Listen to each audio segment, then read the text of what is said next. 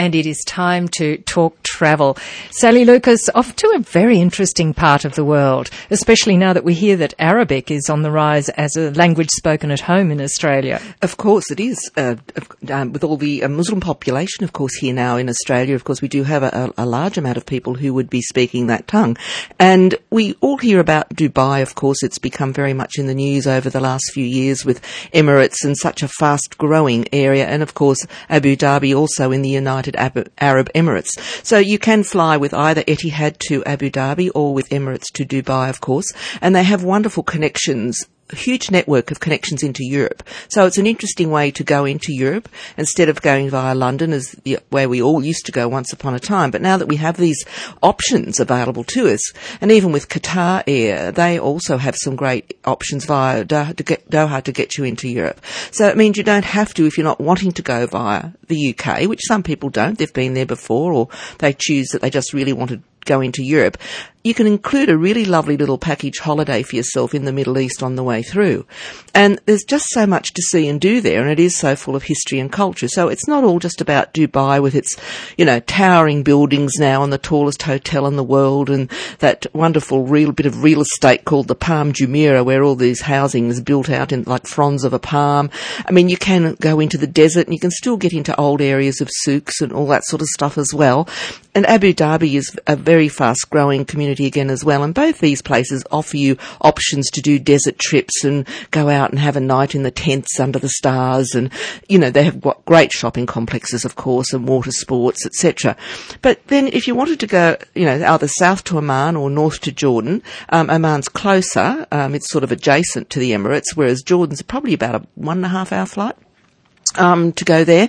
And they've just got so much history and culture there as well. If you ever want to go online and have a look, which we always suggest you do, to forearm yourself with all this wonderful information we can avail ourselves for now on the internet, Oman and both Jordan have got beautiful coastlines, pristine waters, but then you've still got, a mixture of desert and also, modern cities and old cultural cities that are still there from the past. And they've got some of the old sailing craft on the waters as well, don't they? The old dhows and things. Yes, they do. And I think Jordan particularly I find is fascinating because it was there. I mean, it's famous too for some of the movies it's made, and I guess originally it became famous for Lawrence of Arabia, which was more than 50 years ago now, would you believe?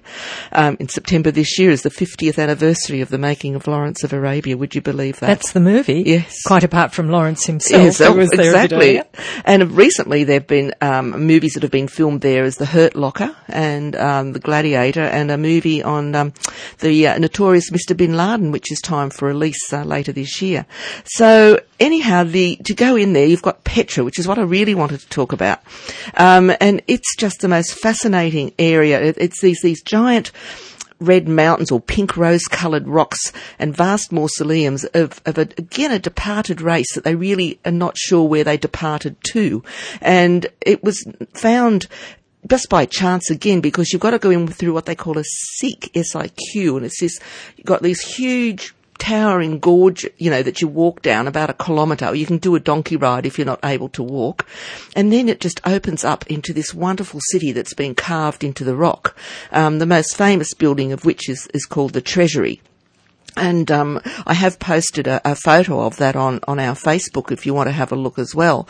And it's the most magnificent building, and it's a real world wonder. So it's a vast city. As I said, it was carved into this sheer rock face by the Nabateans, and they are a very industrious Arab people who settled there more than 2,000 years ago.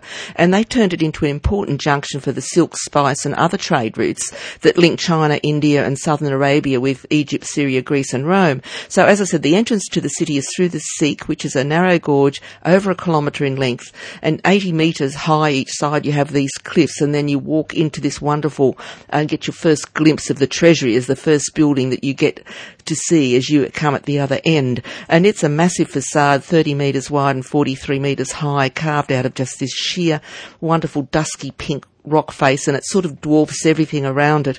And it was carved in the early 1st century as the tomb of an important Nabatean king. And it represents quite a remarkable, as we all all these things are remarkable. The engineering genius of these ancient people, the pyramids to your Easter Island statues to Stonehenge we could go on and on. They did some remarkable engineering feats of which we still are unsure how they did them. How did they do it? You've also got Aqaba, of course, and it's a wonderful Red Sea resort there. So it's a delightful place to go for a relaxing holiday base if you wanted to do that, which is in the southern area of Jordan. And it's like a really fun place to go, but you've still got some history there, but they've got excellent hotels along the waterfront there. And also you've got what they call Wadi Rum. And you can do a hot air balloon over this. And again, this is a magnificent, area untouched by humanity. And it's all these incredible, again, rock shapes and forms that are quite unique, like I suppose Cappadocia in Turkey, where you fly over that area there in a hot air balloon as well. So you've got this maze of monolithic rockscapes that rise up from the desert floor up to heights of about 1,750 metres. So it's quite remarkable, and it's a natural challenge apparently also for serious mountaineers. And you can also hike through there as well. There's canyons and all sorts of things to do. So, Jordan is a fascinating place. And then, of course, you've got the city of Jerash as well, which is a close second to Petra on the list of favourite destinations in Jordan as well, because it's an ancient city.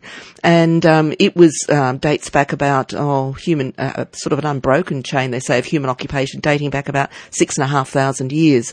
And it's sort of on a hilly wooded area, and it's quite fertile, so it's different again. And again, you've got lots of links with the Romans there and Roman areas, and just fascinating. I mean, the Romans just travelled throughout so much of this vast continent of the world. And brought infrastructure. Yeah. Amazing. And you think of still today of those wonderful viaducts and things that you see that haven't got a bit of cement or mortar. Huge structures just held in place by the weight of the stones and the balancing of it. Again, engineering feats that I don't think we could do any better today. On to NURFM's Talking Travel. It's 1:22, and Sally Lucas, we're in the Middle East. We are, and we're going to Oman now. And it's considered a fairly neatly preserved slice of the Arabia of yesteryear. So it's a lot of the old is really in Oman. And its well-defined culture has actually commendably resisted the most invasive of Western influences. So you really are going to see traditional culture, buildings, etc. there, very much so. And apparently it had much to do with the guiding hand of one of the sultans, which apparently he was an absolute monarch, but had a benevolent streak, and his rule began in 1970.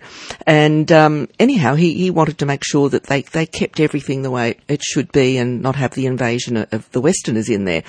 So it's quite an area, again, of beauty, of its cities and regional areas, and it has a lengthy coastline, again, a beautiful coastline dotted with some quite alluring towns, and a very verdant southern province that sort of acts as a counterpoint to the vast tracts of the desert area. So again, you've got this mix of desert and greenery. And Muscat, I suppose, I think that name always, again, I conjure up images about Muscat. It's just something about that name. And it's Oman's capital, of course, and it's a low-rise city, and it's home to about 730,000 inhabitants. So, it's a small population, really, when you think of it. And it's got beautiful white and beige sort of Islamic-type architecture, and so it's lovely. And it's got parks and greenery there as well, and mountains behind it. So, and you've got a waterfront corniche going around that area as well, with this wonderful, apparently it's supposed to be one of the best or most beautiful mosques, called the Sultan Qaboos Grand Mosque. And it can accommodate 20,000 worshippers. And again, apparently it features some mind-boggling feats of construction and design. There's also a Royal Muscat Opera House, and of course you can visit to the city's old quarter would be a must as well, as we said, with these souks, as they call them, and markets. And also they've got a wonderful fish market. Any of those local markets, aren't they fantastic to go through? Great fun. They're not for tourists. That's what the locals use every day to go and do their shopping, and I just love markets. I think you just soak it all up, the smells and the sights and the colour, and just fantastic. And then also you've got an ancient capital Nizwa. And apparently it's an oasis town. It's surrounded by oceans of sand, apparently, located in the central inland region. And, doesn't get very many tourists there, but it's actually quite accessible from Muscat. It only takes about an hour and a half by car. So, you can go out there, and again, it was a key trading post, again, for centuries, linking the modern capital, which is Muscat, with the southern Dhofar region.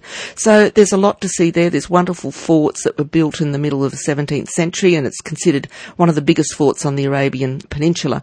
And apparently it's worth it to go up to the top of the central tower, which is a bit of a tricky, narrow ascent to get up there, but well worth it when you get to the top.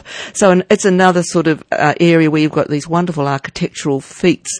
And this World Heritage listed, they've got an irrigation channel that has been the livelihood of, particularly a desert-scorched area for centuries, and they have those in Carrez, I remember, in China, just diverging, where they used to dig down, then across, so they go vertical, horizontal, till they accessed water. And I remember being in the Gobi Desert once, and they had the most beautiful watermelons because they could irrigate, because they'd found that water beneath through this incredible irrigation system. So again, the advancement of people back in those early times is remarkable. Yes, and then Dhofar, of course, is in the southernmost region of Oman. And that, again, you've got an oasis of green, but also surrounded by desert, because it gets monsoonal rains from June to September, and they call it the Garden of Eden. So it's a beautiful part of the world to visit. You will get a lot of history and culture. It's quite accessible from Abu Dhabi, as I said, or Dubai to get into.